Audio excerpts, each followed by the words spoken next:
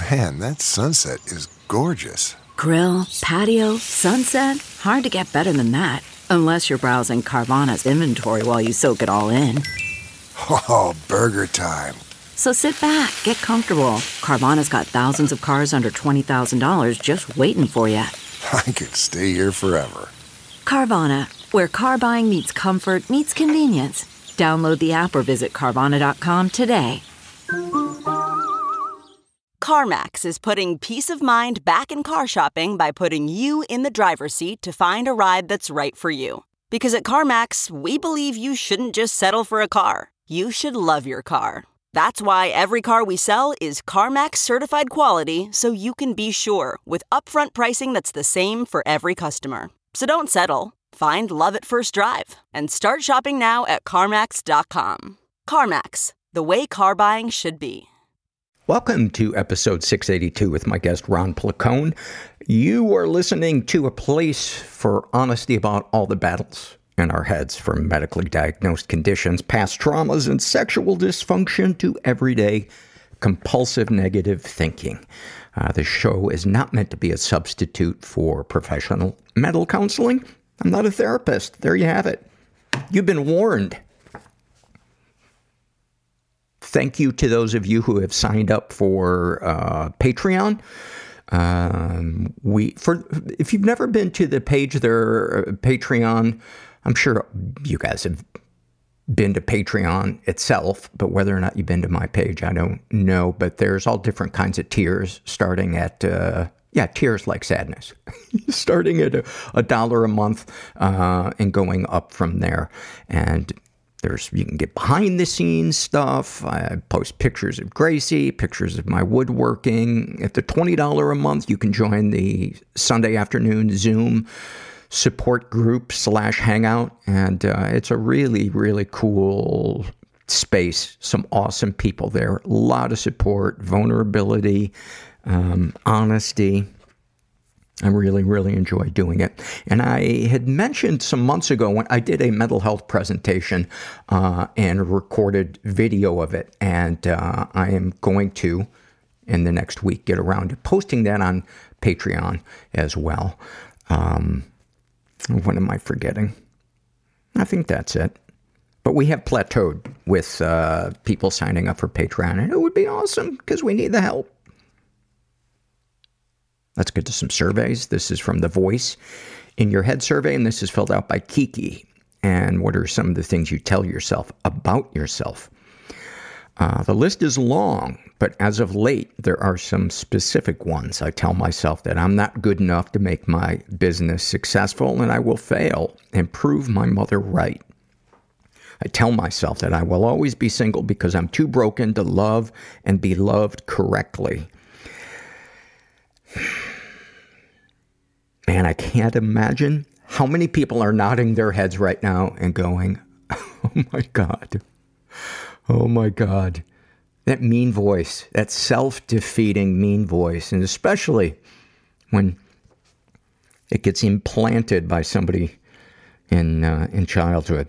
That's a hard one to undo. Oh, the other thing I forgot to mention about Patreon is I am going to be doing some surveys this week, Patreon only, just a couple, and I'm going to post the audio to those on Patreon. This is from the Happy Moment survey, and this is filled out by Tommy. And he writes, I had a lot of driving to do today, so I queued up the most recent episode for the ride, which was number 681 with Topaz Adizes. During the episode, someone mentioned how good and synchronous it feels when a song ends just as you're pulling into the driveway. In parentheses, I think it was a listener survey. I put on the podcast and then drove 53 miles to go to my favorite retro video game store so I could poke around. From there, I drove 28 miles to my parents' house so we could eat lunch and play some board games. Along the way, I stopped to get gas and accidentally moved the timeline of the podcast, so I had to fumble with the 15-second skip function to get back where I left off. I got stuck in some random and seemingly causeless traffic on the way to my parents' house and decided to take a different road than I originally planned. As I was pulling down their street and you started your closing monologue, the bumper music and outro soundbite played just as I was turning into their driveway, and I turned off the car as the podcast faded out. All of the variables between driving speed, traffic, and accidentally skipping around the podcast caused my 81-mile journey to take the exact same amount of time as the episode. I could feel the universe winking. I love that. I love those moments. So easy to feel like when you're having a bad day, like the universe is just out to humiliate you. This is from the Psych Ward Experiences survey, and this is filled out by a woman who calls herself Suicidal Turtle. She writes, I was hospitalized back in Hong Kong for suicidal ideation. To be honest, they would lock you up for either self-harm or suicidal ideation because the suicide rates are so high, and they would rather lock people up than have the society learn how to tolerate mentally unstable humans. Though I was 17 at that time, I was sent to the adult ward. I was there for 10 days, but it would be much longer if my parents hadn't begged the doctors to discharge me. Being there did not help. I was hospitalized back in late 2020 and COVID was a big thing. The psych ward common area is closed and visitors are prohibited. A room contains 10 beds. We can't leave our rooms unless we're going to the bathroom. The first 24 hours was hell. I was strip searched for self-harm scars and all my clothing, including my underwear, was given to my parents.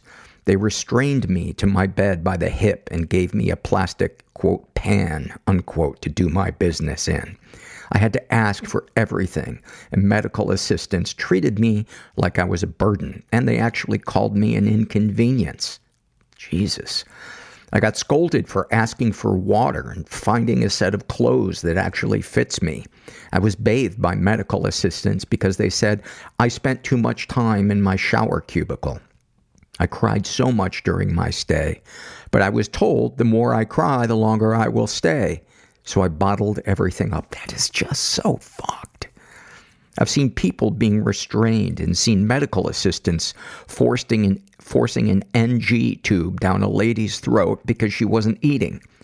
I realized the medical assistants, who don't know much English, are incredibly racist towards anyone who isn't Asian.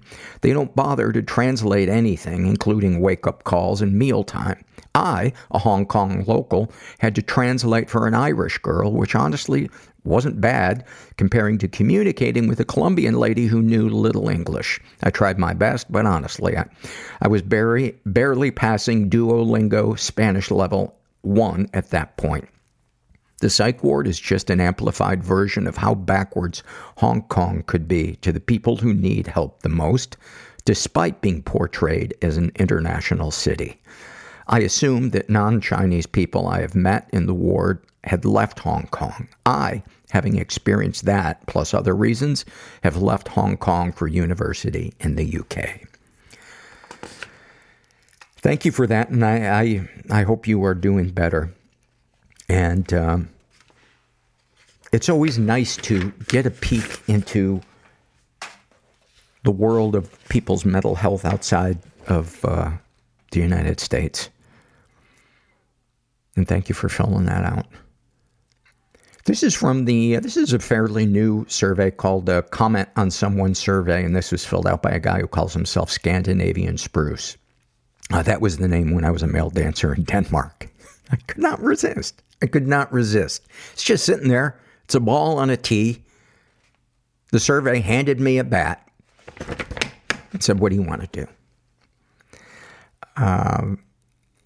And he writes, episode 681 with Topaz Adizes, before the interview, the fear survey filled out by Cal.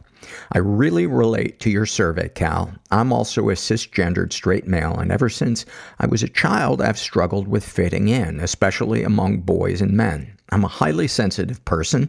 I've always been more emotional than my peers, and as a child, I never managed to fit in. During the majority of primary school, I had more or less no friends. I was occasionally bullied. I remember feeling really different and just wanting to be a, quote, normal boy, unquote. Still today, I find it a lot harder to make friends with men than women. I do feel that I am a man, but still I don't feel that I fit in with the norm of what a man is. I have, however, never been sexually or emotionally abused, and I'm very sorry to hear that you've been taken advantage of in those ways. As a teenager, I started finding male friends who were also on the sensitive side. These were people who also loved hugs, who loved deep talks, who were sensitive and thoughtful just like me.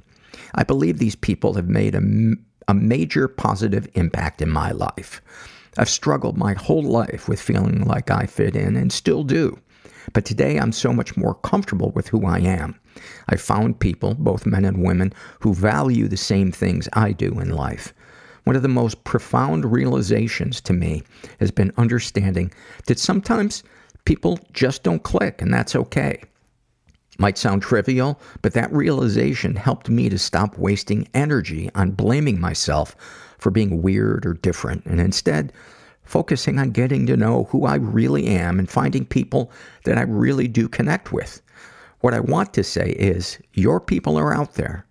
There are so many sensitive, thoughtful men out there. You are not alone. And there are people who will understand you. I wish you all the best. I love that. I love that. And Cal, if you're listening, the guy that filled this survey out had emailed me and asked if he could get in touch with you. And I said, well, the surveys are filled out anonymously. But now that I have his email, Cal, if you're listening, if you want to connect with him, email me. And you can do it through the website. And I can connect you to. I love that so much. We're going to take a quick break and see if we have any sponsors. This episode is sponsored by When Breath Becomes Air. When Breath Becomes Air by Paul Kalanithi is the exquisitely observed memoir of an idealistic young neurosurgeon attempting to answer the question, what makes a life worth living, as he deals with his own terminal cancer diagnosis. It's a stunning reminder to live while we are alive. A must-read for anyone in medicine, from a doctor-turned-patient. For healthcare workers, expand your view on patient care and the fragile beauty of our mortal lives through Kalanithi's unforgettable words.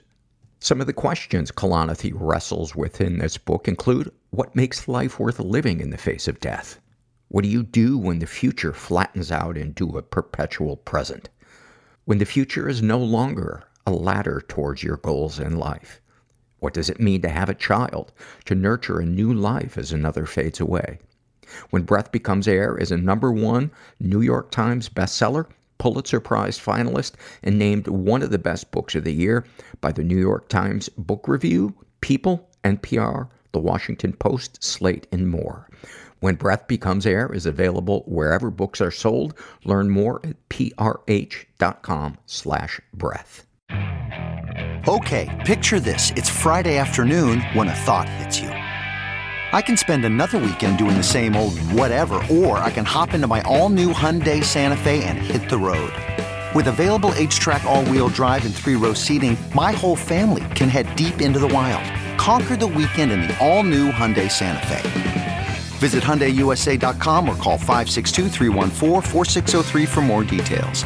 Hyundai, there's joy in every journey.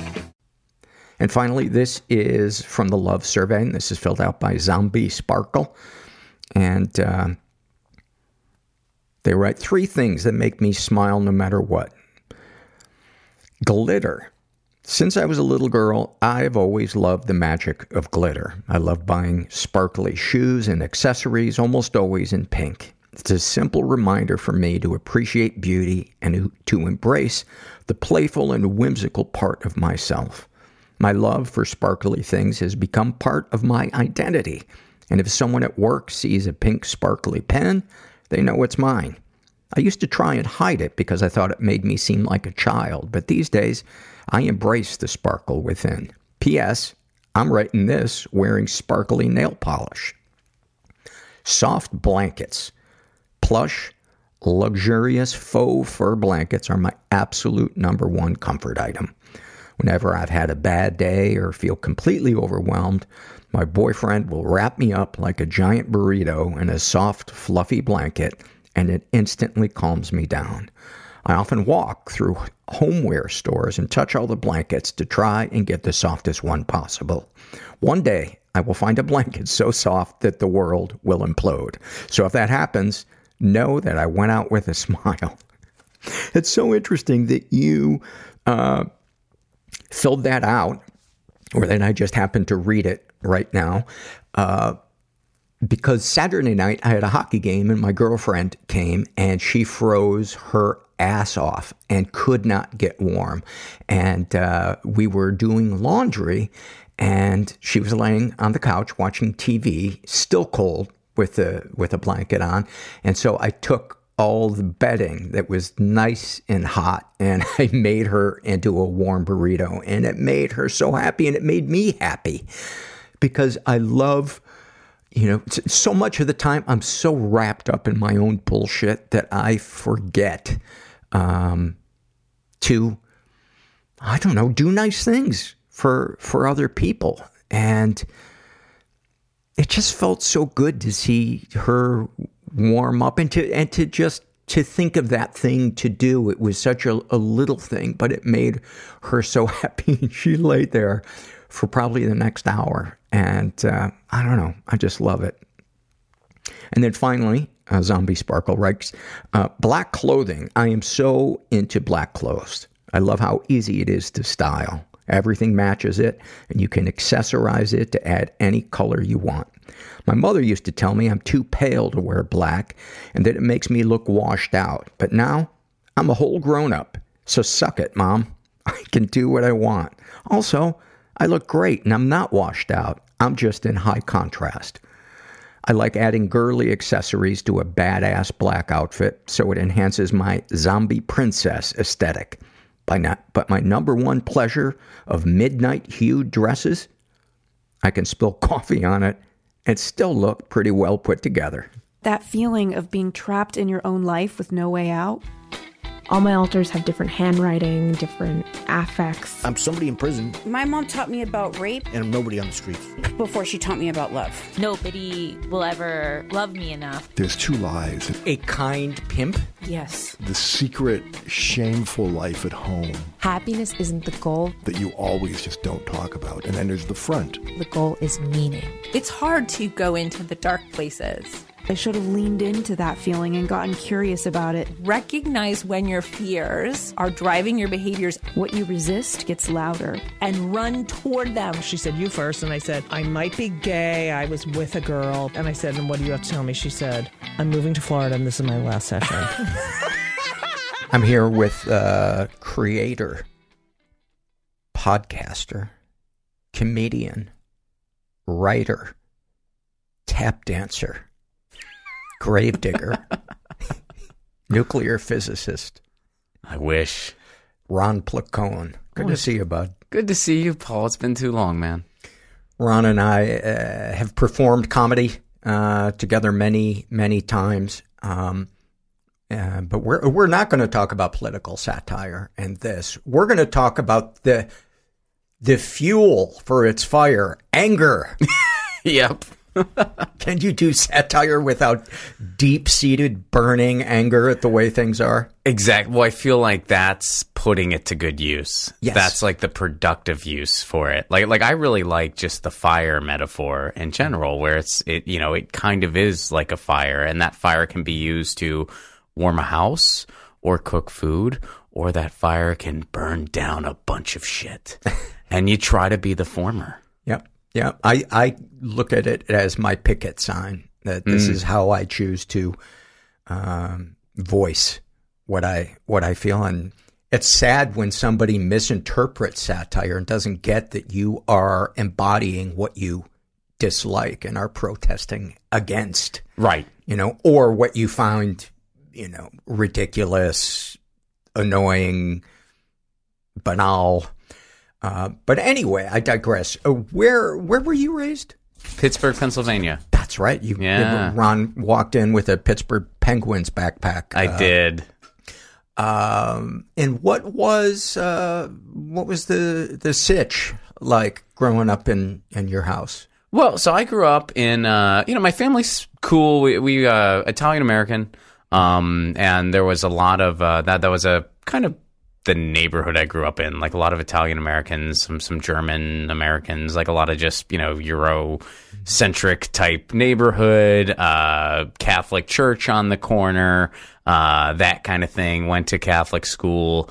And as far as anger goes, for me, it just sort of, I always remember it being there. And I don't know how much of it has to do with necessarily how I grew up. I guess that's probably part of it, because I did grow up in a situation where I don't know if it was necessarily tempers flaring, but people kind of wore their heart on their sleeves and would just kind of, let it loose when they had to. And it took me a while. And by a while, I mean like literally going away to college, before I realized that not everybody operated that way. Like not everybody just sort of yells at each other. Right. And would it be fair to say that not all emotions were worn on the heart sleeve? The more tender ones were kind of withheld, the vulnerability, the I'm scared, you hurt my feelings.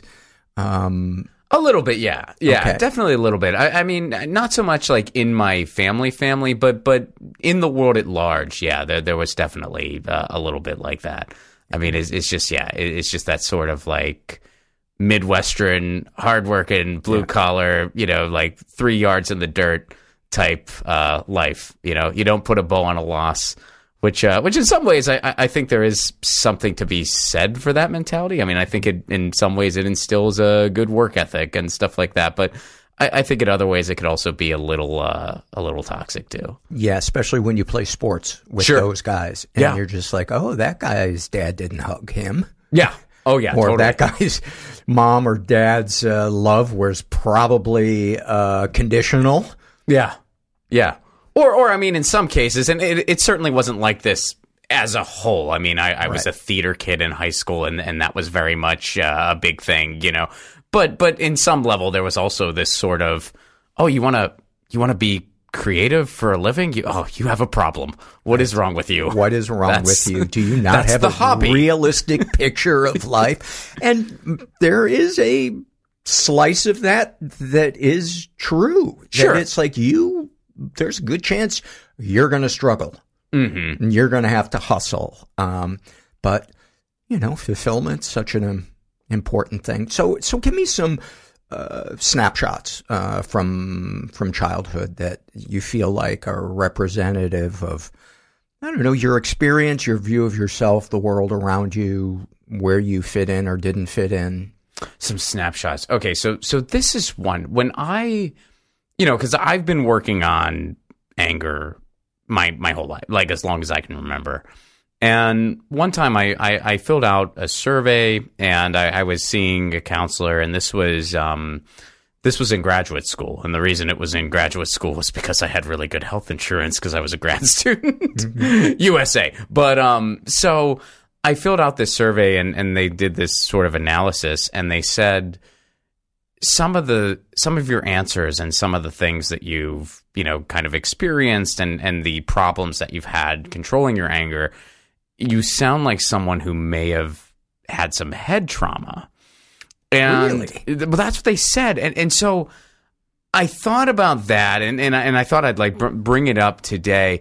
I don't know if these two things are related or not, and I don't think we'll ever know, but I do remember when they said that to me, and I kind of thought about it, because I didn't have a moment where I, split my head open or anything like that. Like, I don't have anything like, I broke a couple fingers as a kid playing sports or whatever, but never anything like that. But I do remember this one time I was in second grade, and I went to a small, Catholic school, and they kept, for some reason, our lunch boxes, we would put them in this laundry basket and then go get them at the end of the day.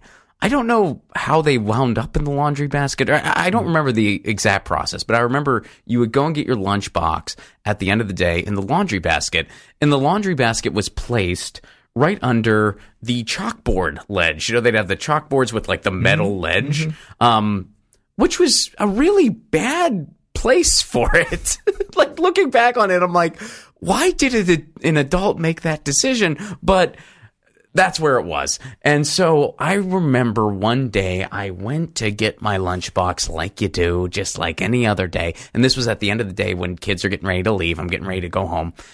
And I just sort of jerked my head up, not realizing where I was in the scheme of things. And I conked my freaking head hard on that chalk ledge. And again, like, kids are getting ready, kids are getting their coats on. No one even noticed.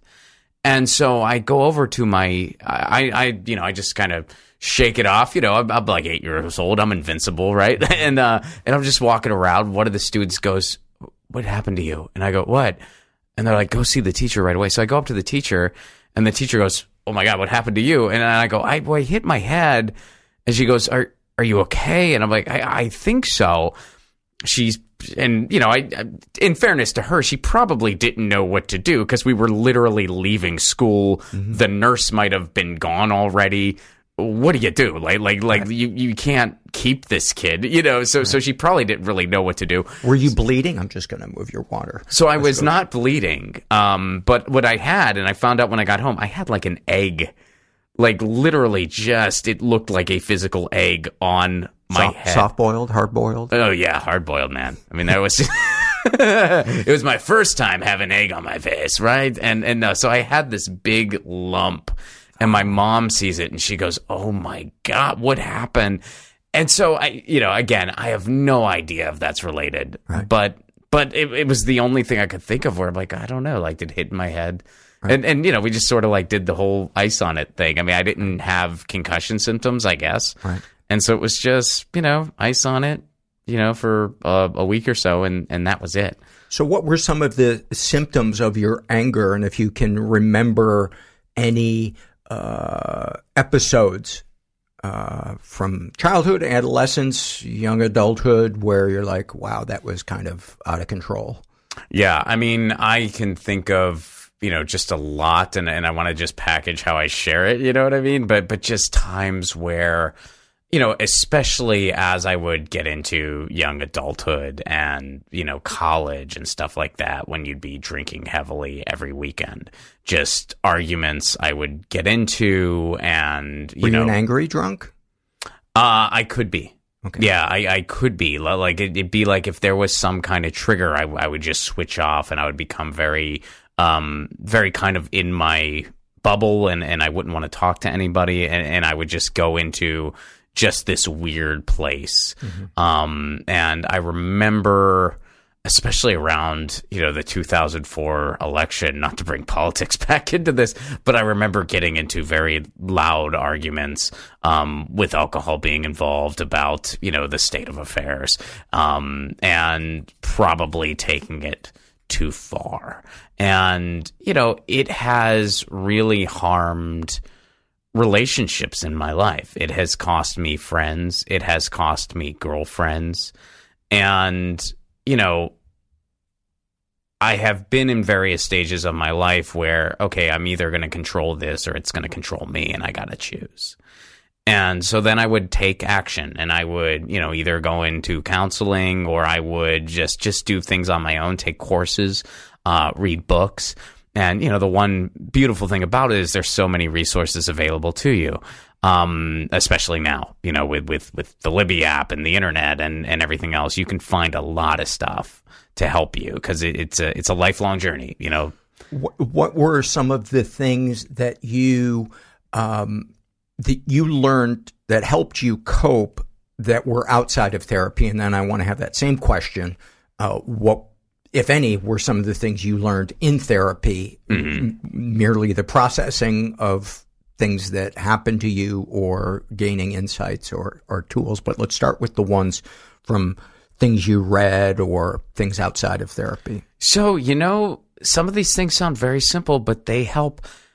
Counting to 10, breathing it in, thinking about, okay, why am I mad? Like what's That's a huge one. That's a huge one. And I've been, and still to this day, like I'm learning so much about just things that really irritate me and why they irritate me. And so often our crystal ball is involved because we think, oh, if this is happening, then this is going to happen. And then it's going to lead to this. And so often it's just good fantasy on our part. And then we base our feelings based on our crystal ball, which is proven to be pretty broken. But go ahead. Well, and then we spiral, right? I mean, that's usually how it happens. And so, identifying those triggers, identifying, what really causes that. What were some of the things that you looked inward and discovered, oh, I'm getting mad because of this, and we're able to diffuse it just by looking at it objectively? I don't really like not having control.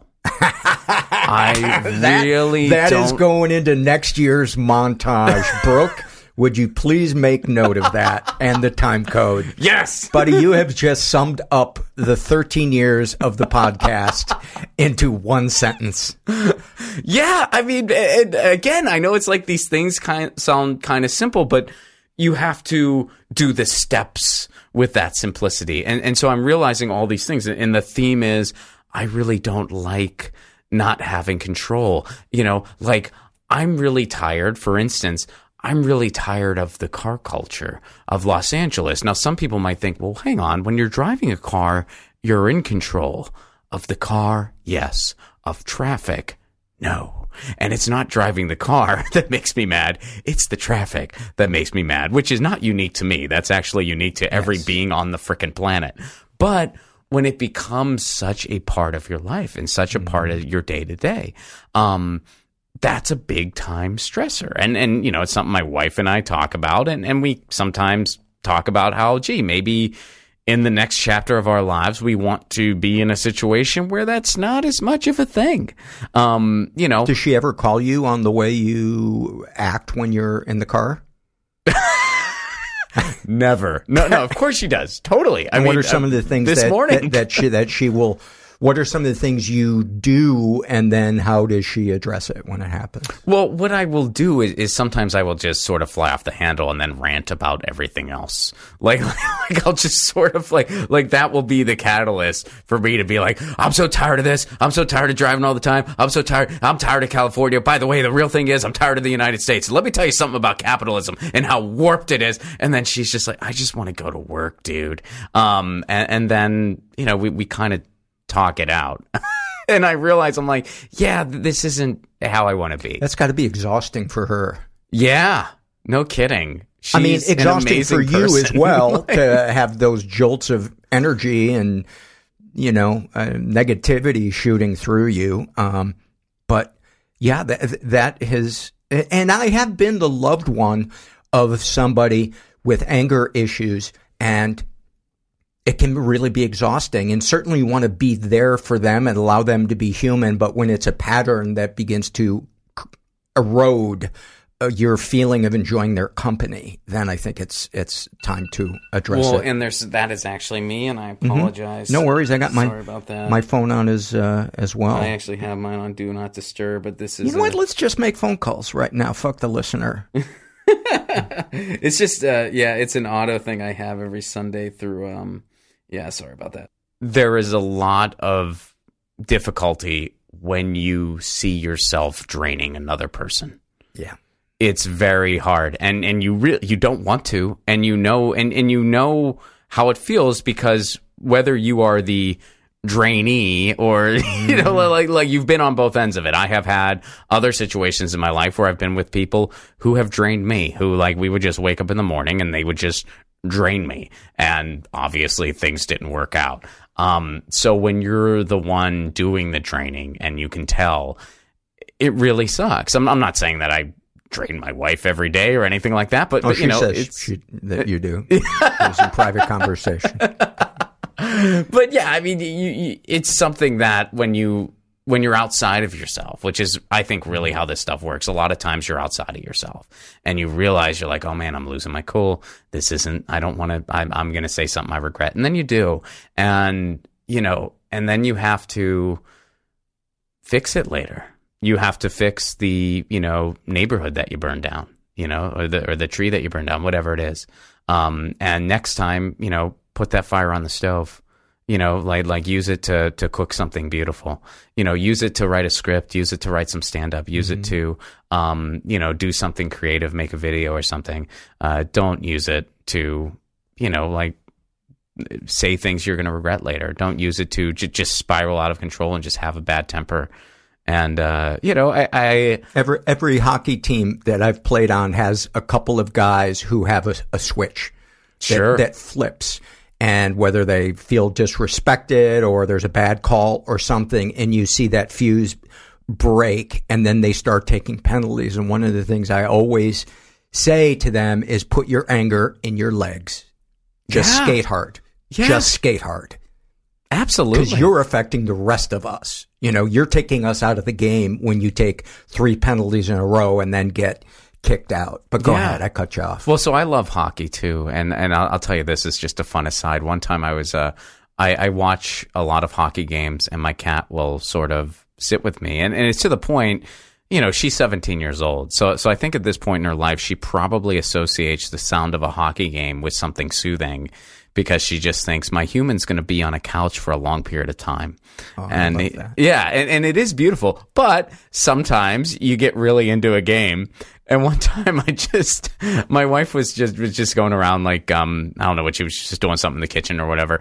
And I said to my wife, my cat's name is Lucy, and I said, I noticed that Lucy stops purring whenever the Penguins are losing. And my wife just looks in and she goes, yeah, so do I. That's fantastic. So sometimes you get a little into it, but honestly, these days, to tell you the truth, I just really enjoy watching hockey, and then soccer is the other one. I like following the USL, and I like following Serie A. Like my team there is Forza Napoli, and sometimes I just kind of think about it and take a step back, and it's like, dude, I get to just take a break for a few hours and just enjoy this game. That's such a beautiful game. Not everyone's that lucky. So it's cooler when your team wins, but just being able to sit and enjoy it, I've already won. And the thing that I see that link these two things, watching sports and getting frustrated in traffic and relationships, is the danger of expectations. And how do we balance not being a doormat, but also not expecting too much from people or circumstances or, people, places, and things. That to me is one of the greatest challenges in life, is how do we dream, but also not have expectations that are going to put us in a bad mood? And where's the line between that? I don't know. That's a hard line, because that is a hard line, because it's like, people who have met me more recent in my life, when they find this out about me, that like, oh yeah, I do anger management work. Sometimes they say, I'm shocked to hear that. I was when you told me. Oh, really? Yeah. And people say that, which I, by the way, I talk about this in my act now. I really appreciate that compliment when people say that. I know it's coming from a good place, but it's sort of funny to me, because it's almost like finding out somebody is in AA and going, oh, I've never seen you hammered. That's crazy. I've never seen you. Oh, you're a sex addict? I've never seen you just drop your pants and jerk off in front of all of us. Like it's almost like that, where it's just like, well, yeah, you've never seen, because there's a lot behind the scenes, and that's why you've never seen that side of me. Yeah. And anger can be addictive. That rush of adrenaline, the self-righteousness, to me, is a drug. Yeah.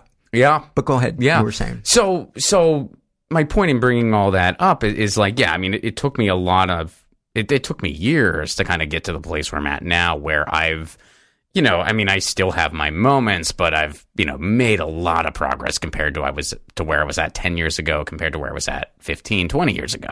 And,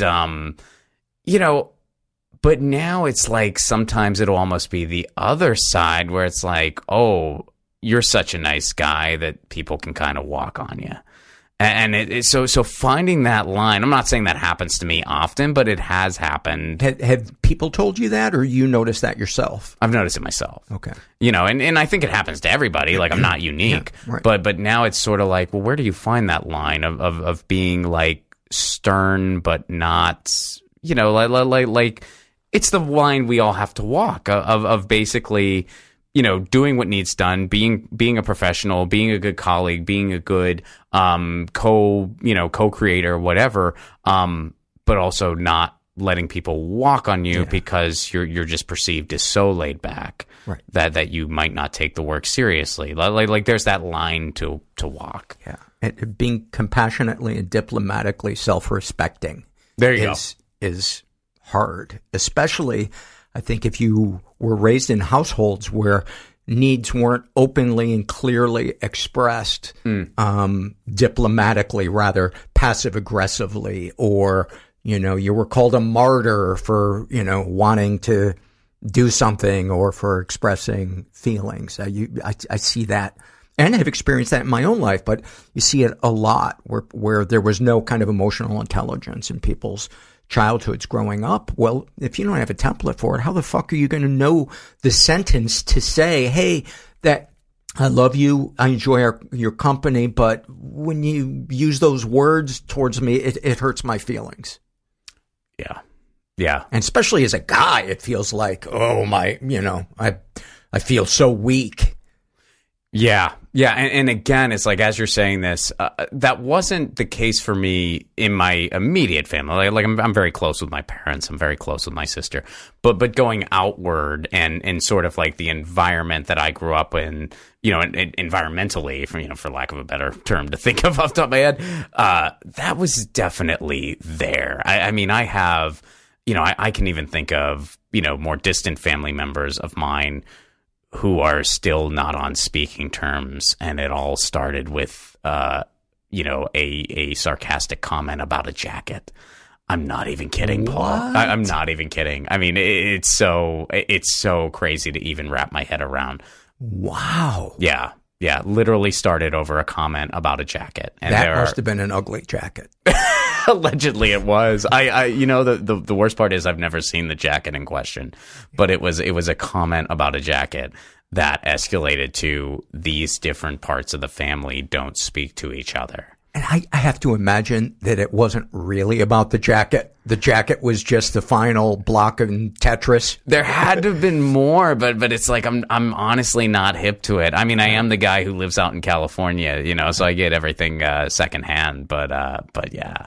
So environmentally, it's like, yeah, I did witness a lot of that, and especially it's like I went to an all boys high school, like an all boys Catholic high school in Pittsburgh, where it was like they took us in a room.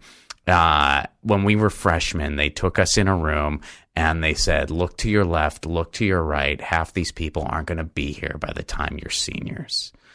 And that was just and how it came true. Worked. Oh yeah. I mean, we started, half was a bit much. I mean, I think they were sort of, like putting the fear of God in us with half, but we started, I want to say it was closer to 250. We finished with $183. And what was the reason for all the people leaving? Just like either the curriculum, or just if you were deemed difficult to deal with, they just would be like, you're out of here. It was that whole tough love type deal. It wasn't the Lord of the Flies with, bullying peers.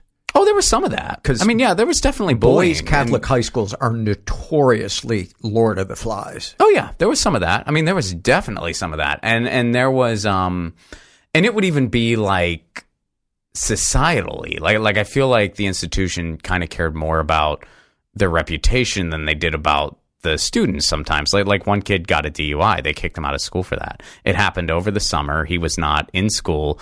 I don't know if that's normal for schools to do. Like, I honestly don't know. Not public schools. Yeah, I wouldn't think so. But they kicked him out for that. He wasn't allowed back. A mistake that he made, not in school. School was not in session. Yeah.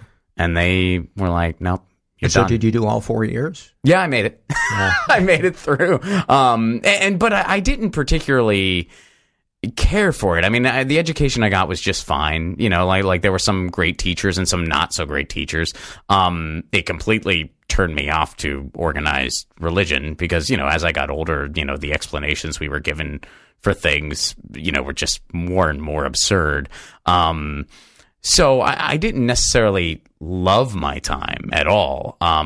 But, I don't think I would have loved high school in any capacity. I don't think it was really for me.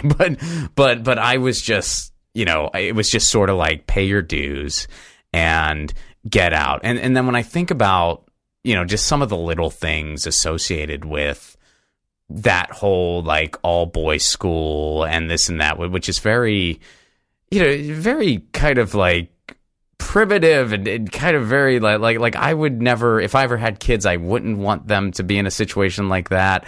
And even little things. So, like I said, my family's Italian American. Over the past few years, I've really made an effort to be closer with the family over in Italy. It's just, I think the pandemic has kind of taught us all, first of all, the global village we're living in, and second of all, that life is precious. You know what I mean? And so that was one thing in my life I really wanted to make more of an effort. Like I wanted to be closer to the family. Where in Italy? They're scattered throughout. They're in Bologna, Florence, and then near Naples is where most of them are. Florence rules. Yeah. That's so great. My family, so they recently sold it. They used to have a hotel in the heart of Florence.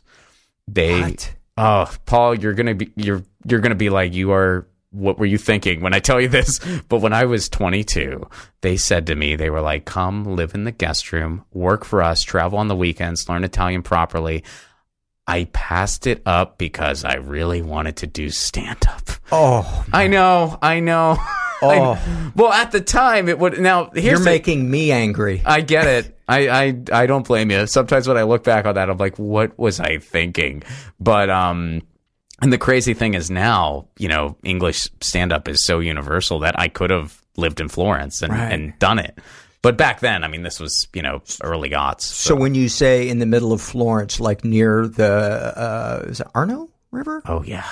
Near the Arno, like Piazza Michelangelo, walkable. Obviously the Duomo and everything, walkable. They had a hotel right there. And they said, yeah, come, we'll take care of the paperwork. Just come, we'll give you plenty of time to travel, take a train wherever you want, learn Italian proper, get your master's out here.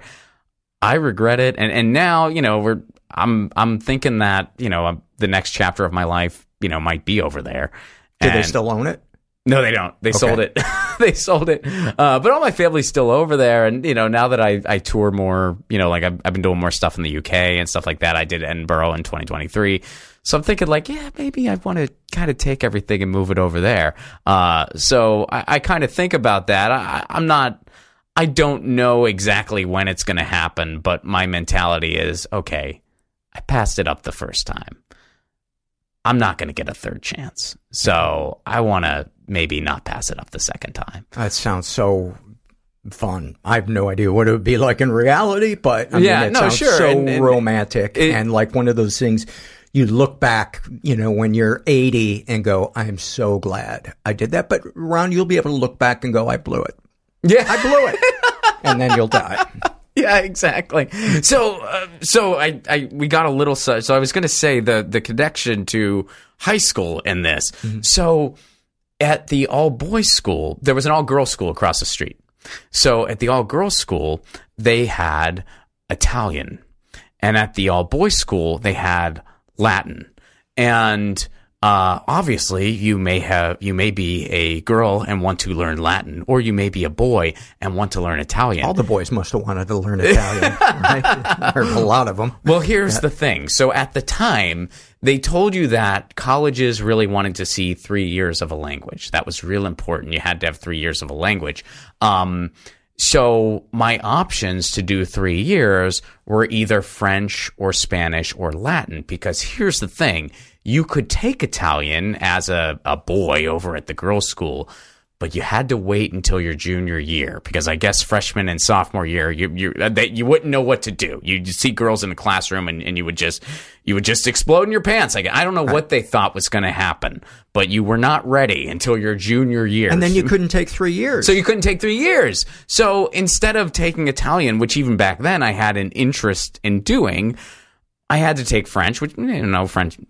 To French. I just, my family's over in Italy, and Italian just was more important to me. So I took French for 3 years. By the time I took the college exams, I had forgotten all of it anyway. So in college, I had to take 2 years of a language anyway. So then in college, I took Italian. which was awesome because I got to study abroad in Florence for a little bit and meet all the family for the first time.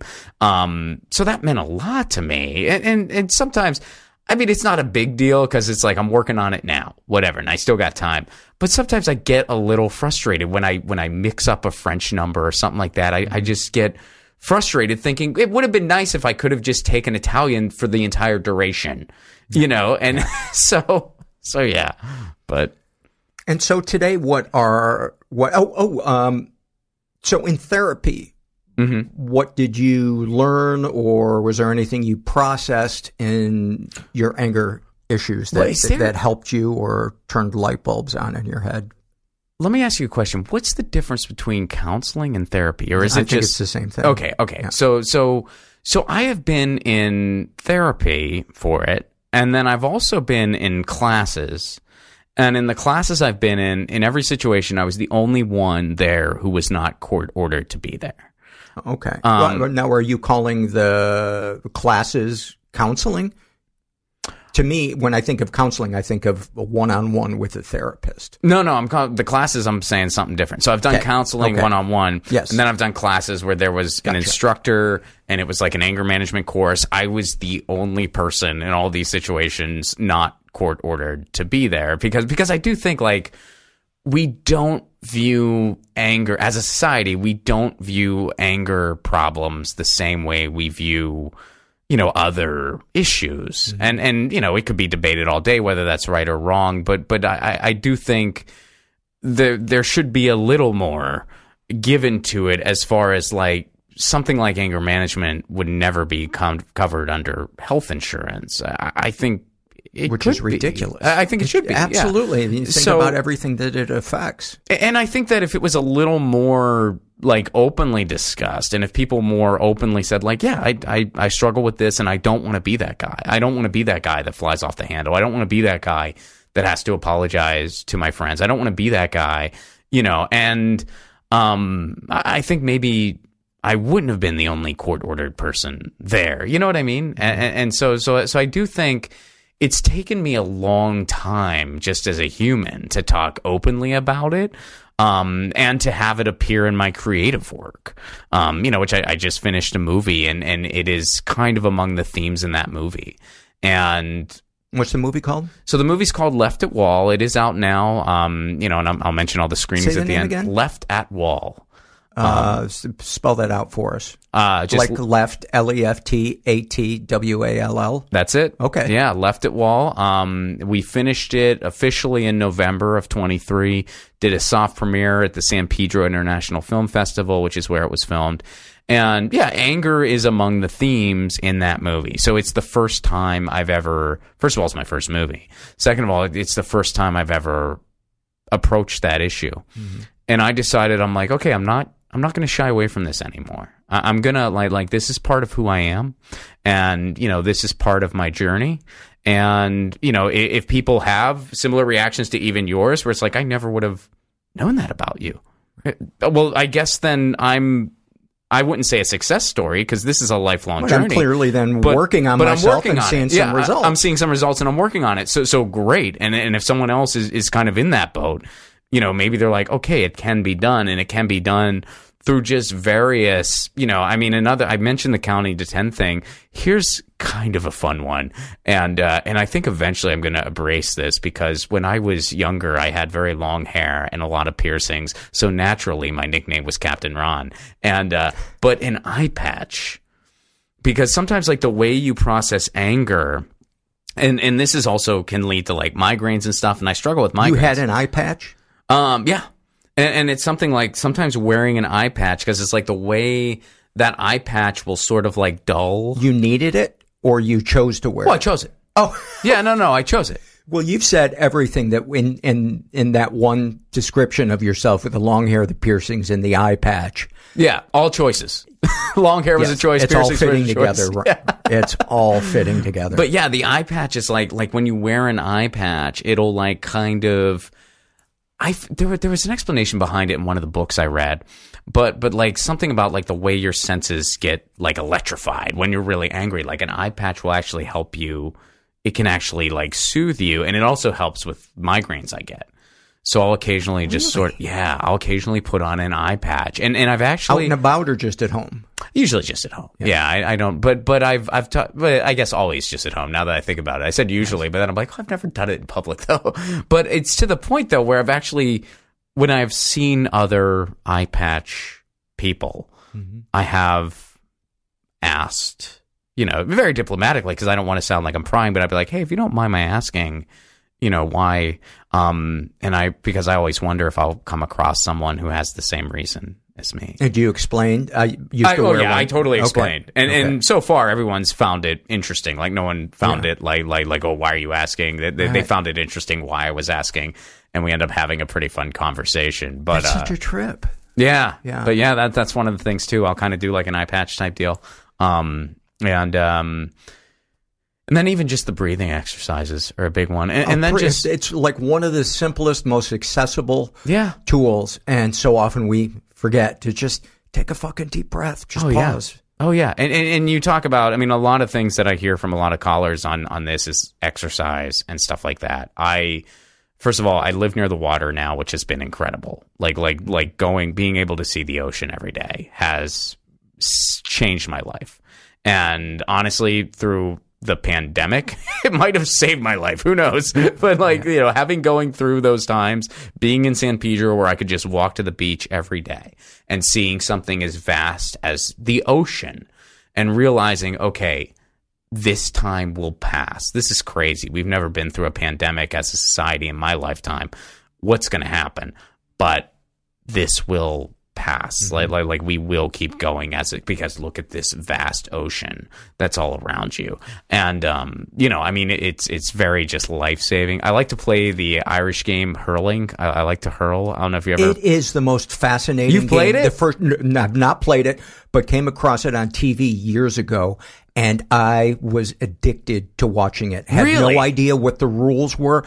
I just couldn't believe that guys were swinging clubs and not wearing helmets. And it can be a rough game, yeah. I was like, this is insane. Yeah. Well, here's the deal. The reason, so the stick kind of looks like a field hockey stick. Right. And the reason for that is because originally they played with axes. That was just what they used. Like, that was what they had. So they would just play with axes. And then I guess they decided, hey, it'd be cooler if no one died while we do this. So they started just using sticks. But you see a lot of all kinds of other sports in it. And it's because it is...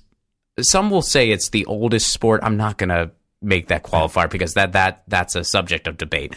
But I will say it is among the oldest sports in the world. So it predates baseball, it predates golf, it predates football, soccer, field hockey, and you see bits and pieces of all those sports in it. Yeah, it's kind of like rugby with sticks. Yeah. Throwing almost like a highlight.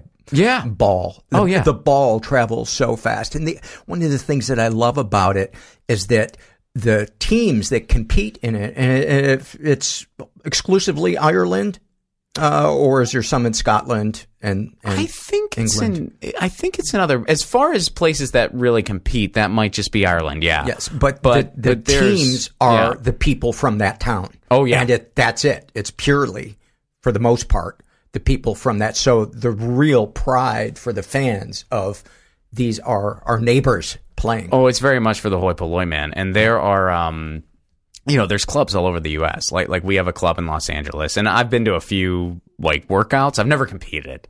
I don't know if I ever will. It's kind of just something I do for fun on my own. I had no idea it was played here. Oh yeah, it's played here. It's actually, it's kind of crazy. Sometimes when I go on tour, I'll get invited to play by people who just know that I play it, and they'll tweet at me or something.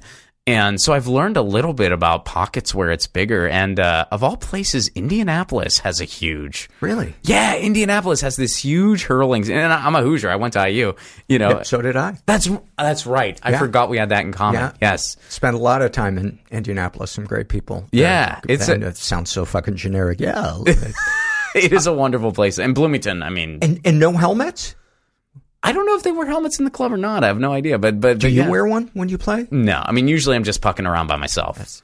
Usually I'm just just doing exercises by it's a great workout, and it's so much fun. I have an extra stick, so come out, man. I'll show you how to play. It's if I it's were a able blast. to run without paying for it the next day, I would take you up on it.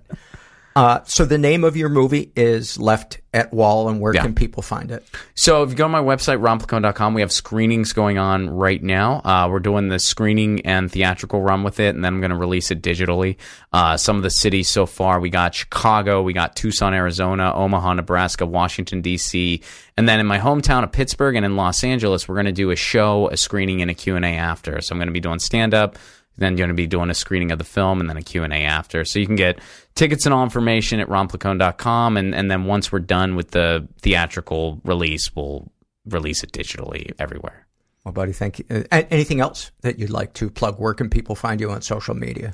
I am at Ron Placone on everything, so just Ron, P as in Paul, L-A-C-O-N-E, Twitter, Instagram. I'm on all of them. So yeah, just follow me there. No wonder you're angry. Yeah, right? No kidding, right? I'm on Threads, I'm on Blue Sky, I'm on all of them. You gotta be. But yeah. Dude, thanks so much. Thank you. We will put the links to all of Ron's stuff in the show notes, so be sure to check that out. We are going to take a quick break and see if we have any sponsors. Okay, picture this. It's Friday afternoon when a thought hits you. I can spend another weekend doing the same old whatever, or I can hop into my all-new Hyundai Santa Fe and hit the road. With available H-Track all-wheel drive and 3-row seating, my whole family can head deep into the wild. Conquer the weekend in the all-new Hyundai Santa Fe. Visit HyundaiUSA.com or call 562-314-4603 for more details. Hyundai, there's joy in every journey. Okay, picture this. It's Friday afternoon when a thought hits you. I can spend another weekend doing the same old whatever, or I can hop into my all-new Hyundai Santa Fe and hit the road. With available H-Track all-wheel drive and 3-row seating, my whole family can head deep into the wild. Conquer the weekend in the all-new Hyundai Santa Fe. Visit HyundaiUSA.com or call 562-314-4603 for more details. Hyundai, there's joy in every journey. This is from the comment on someone's survey. This is filled out by a guy who calls himself a hot pocket filled with WD-40. It doesn't sound good. Although if the crust is perfectly browned, but I got to imagine the WD-40 gets really warm. What would you like to say about a survey you heard on the podcast? And he writes, I was listening to an episode from a couple of years ago, and there was a survey about a woman struggling with her relationship with her parents. I think you were wrong. To that survey taker, Paul's a jackass that cooked cable on basic chicken. Don't listen to him. I don't know if your survey is serious or not. I have the feeling that it's not. But even if it is, I love it. Any comments to make the podcast better? Haven't heard you encourage people to write reviews in a while. I think many of us that are already patrons could take a minute to leave one with a reminder on this week's episode. I just followed and gave 5 stars on Spotify despite never using it for podcasts. 5 stars every Friday. Love you, Paul. That's so nice of you. I appreciate it. And I appreciate your hot pocket. And by that, I mean your butthole. This is from the Shame and Secret survey. This is filled out by a woman who calls herself Colorful Raven. She identifies as pansexual. She's in her 30s, says that she was raised in a slightly dysfunctional environment, was the victim of sexual abuse and never reported it. When I was about 6, I had a sleepover with my cousin only by marriage, who was about 13 at the time. While sleeping in his bed, he put a flashlight under the covers and looked at my genitals. I don't remember for sure if he touched me, but I'm pretty sure he did. I went years without even admitting to myself that it happened. Then, about 5 years ago, I finally decided to allow myself to think about it and told my boyfriend at the time about it. Once sharing the news, it was like something switched inside of me. All of a sudden, I couldn't bear being touched there. It would instantly send my body into panic mode.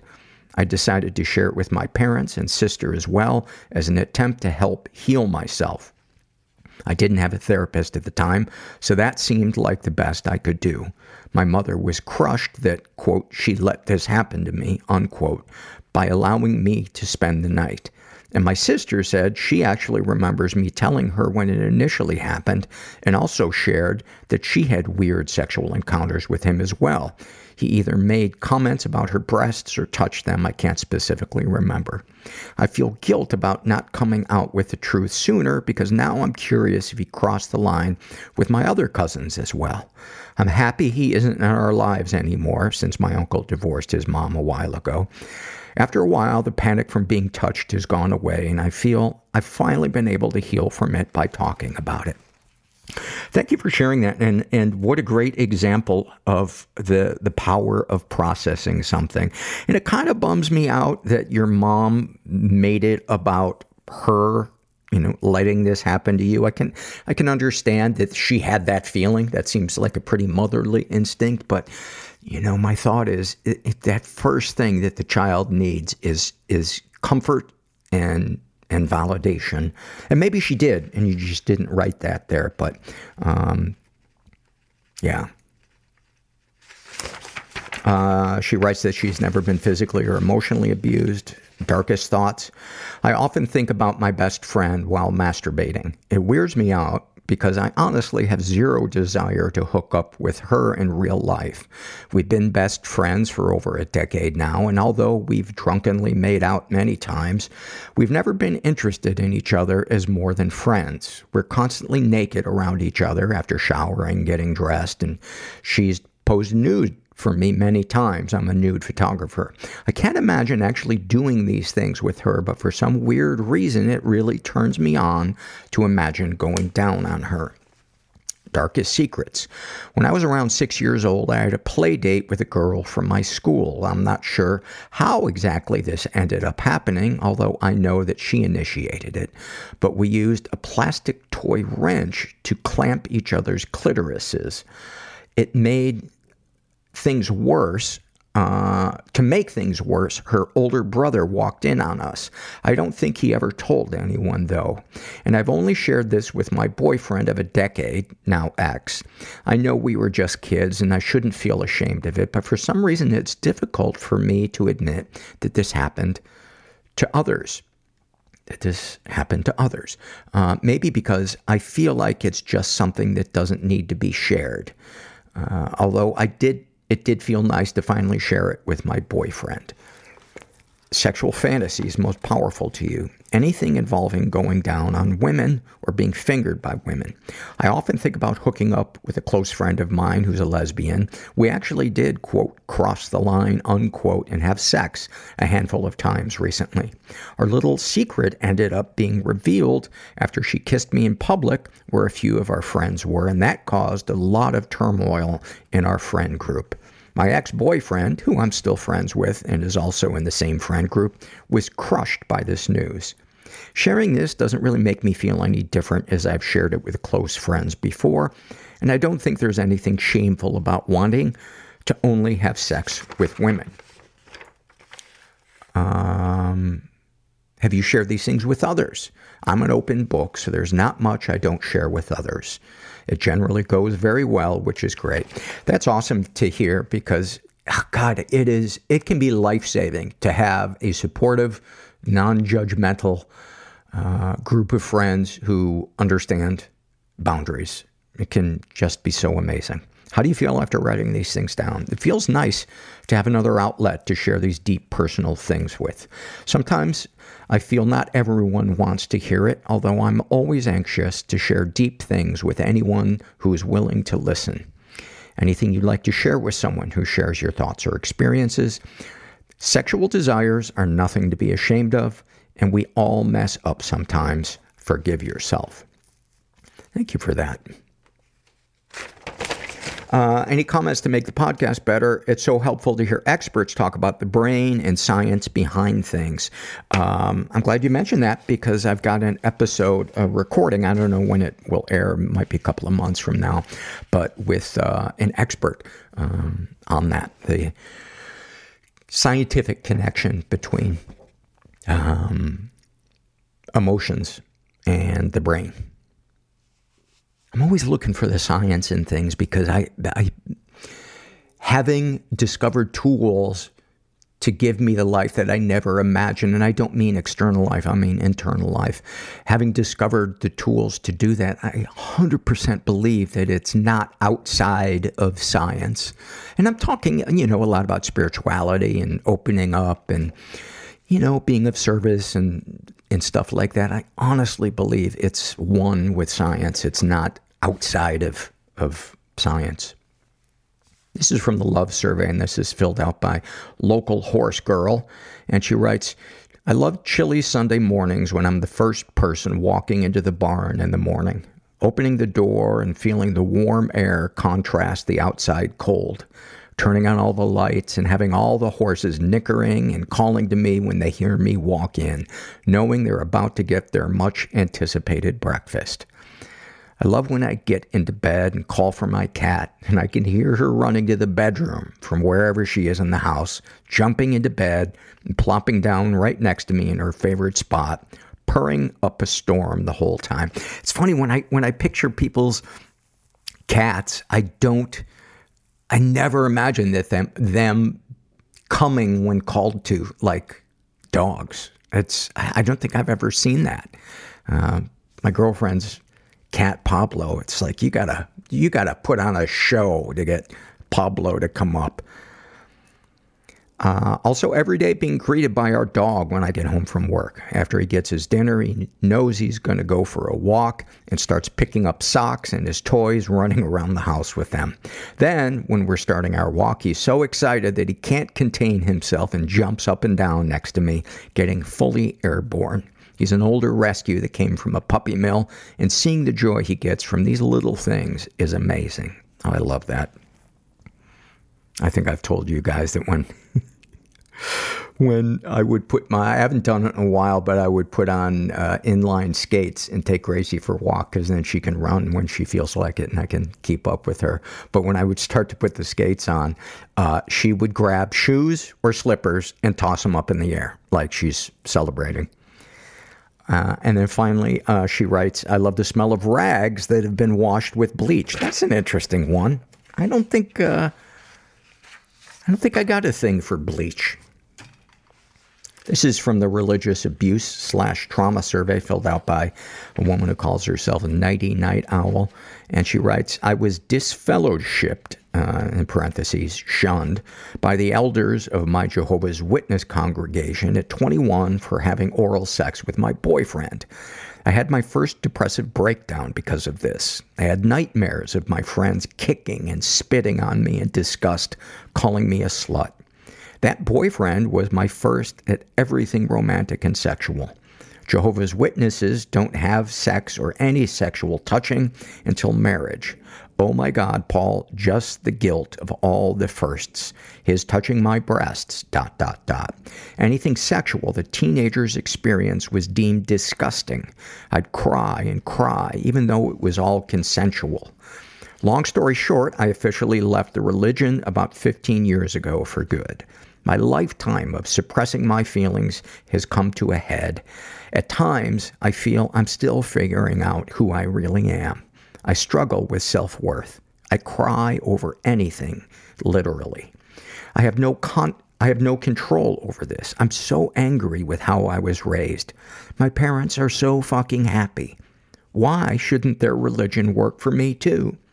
To trump it all, I had a stroke a year ago and had to move back in with family who are still witnesses.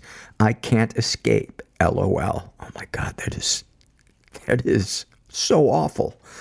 There is so much to break down and understand regarding Jehovah's Witnesses. Can I suggest a podcast with a survivor of this religion? There are no support groups for this that I can find. There's groups on Facebook, but no one really speaks out. There is a website called This JW Life, and I've heard good things about that. And we had Katie Love, who was a guest recently, talked about being a Jehovah's Witness. I can't remember how much of the survey she talked about that. And we did record somebody years ago, couple of years ago, who might even be connected to this JW Life. I can't remember. Sorry. My memory's so bad. And I think they asked that their episode be taken down because they were being harassed. Because I tried to search for it and I couldn't find. I searched Mental Pod, Jehovah's Witness, and Katie Love was the only episode that came up. So I apologize that there aren't more. Members trying to escape often stay so that they're not shunned. You can't even speak to immediately family members when this happens. Witnesses are only supposed to have witness friends, so when you're shunned, you literally have no one for support. I've had to leave behind my life of 30 years. 30 years of community and friendship. I'm so depressed and anxious. I push the couple of true friends away. I'm 46 years old, more agnostic than anything now, taking a combination of 3 head meds and in-talk therapy. Thanks for listening. I wish I could go into more detail. Have your experiences affected how you view that specific religion or organized religion as a whole?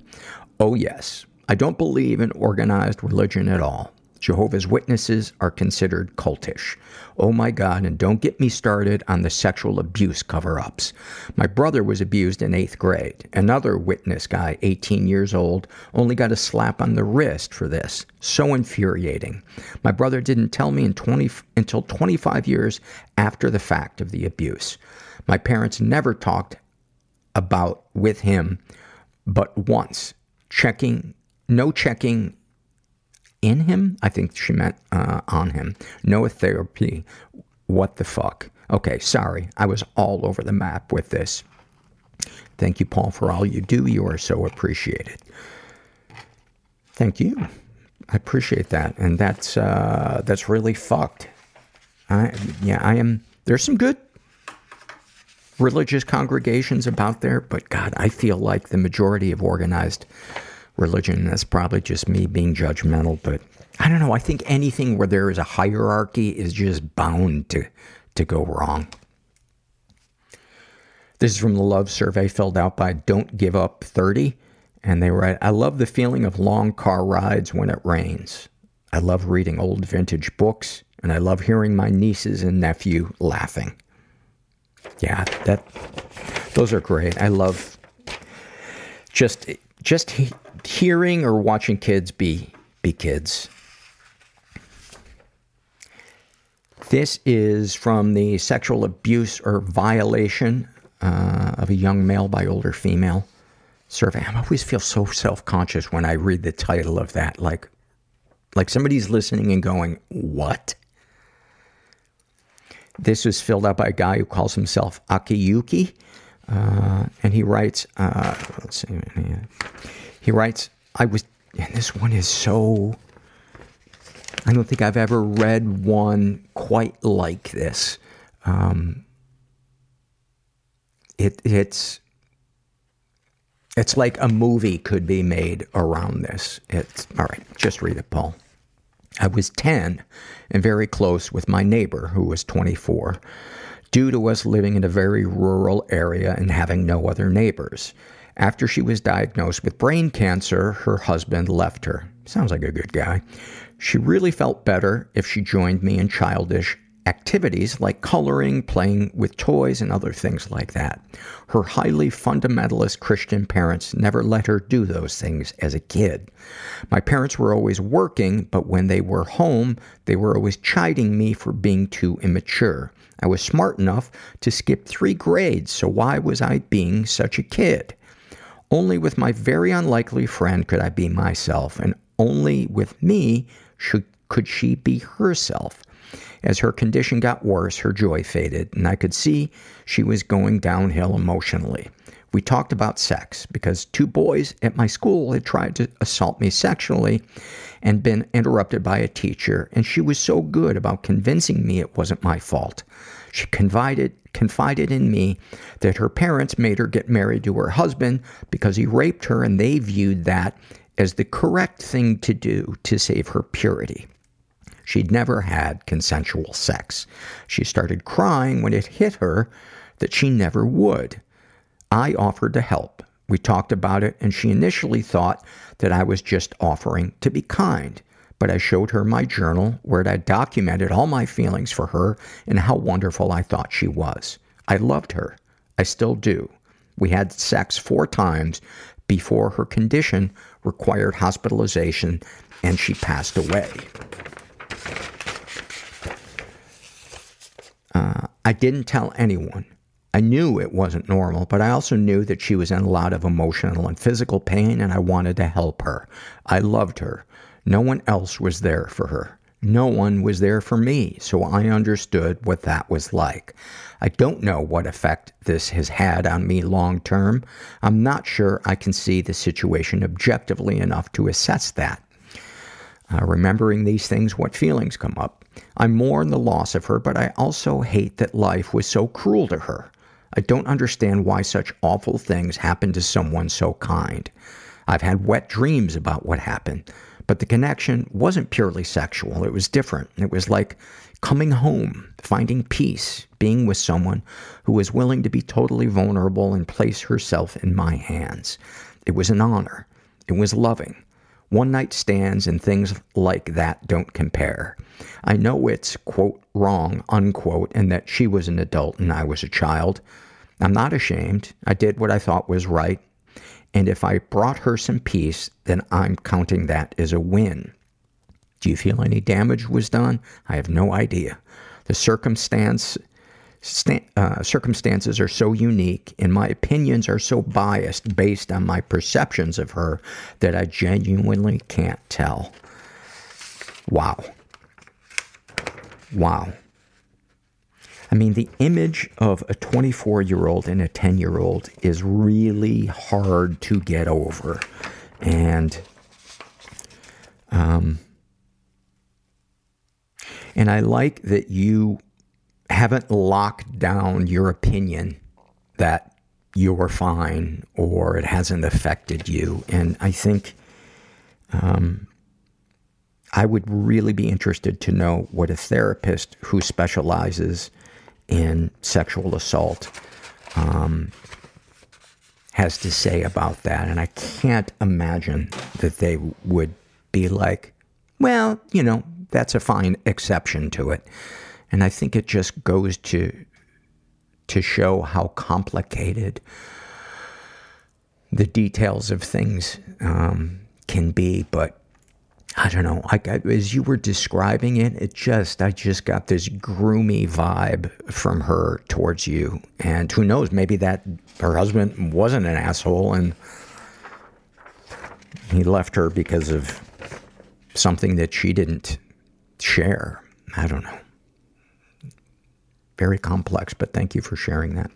And finally, this is from the love survey filled out by Cow Person, and they write, I love that every morning my dog Leslie picks a toy of the day. She has a few toys in her rotation: lobster, weasel, binky, duck, ball sock. Or is it ball sack? Maybe it's a typo. Maybe she punches somebody's ball sack like it's one of those speed bags in the boxing gym.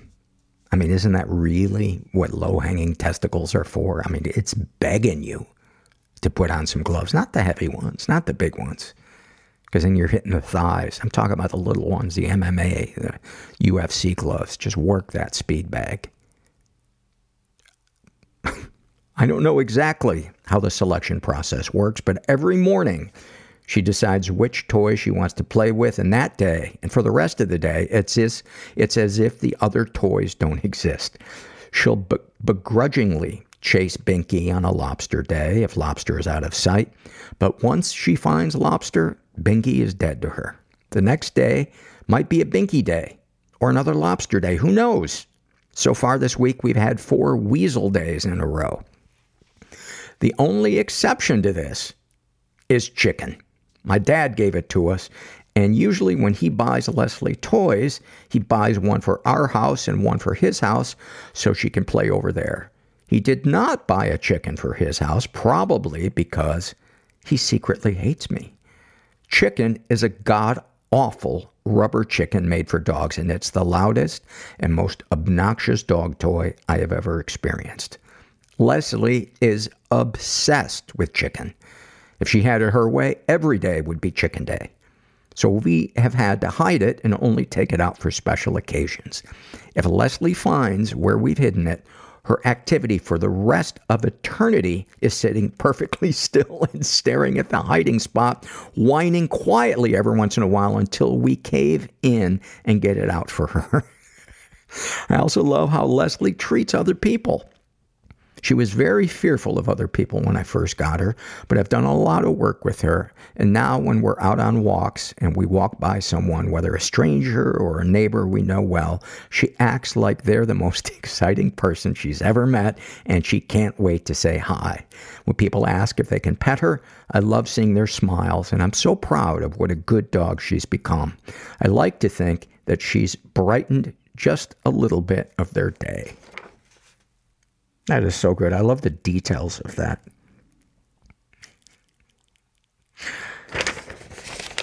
Thank you, everyone that filled out a survey.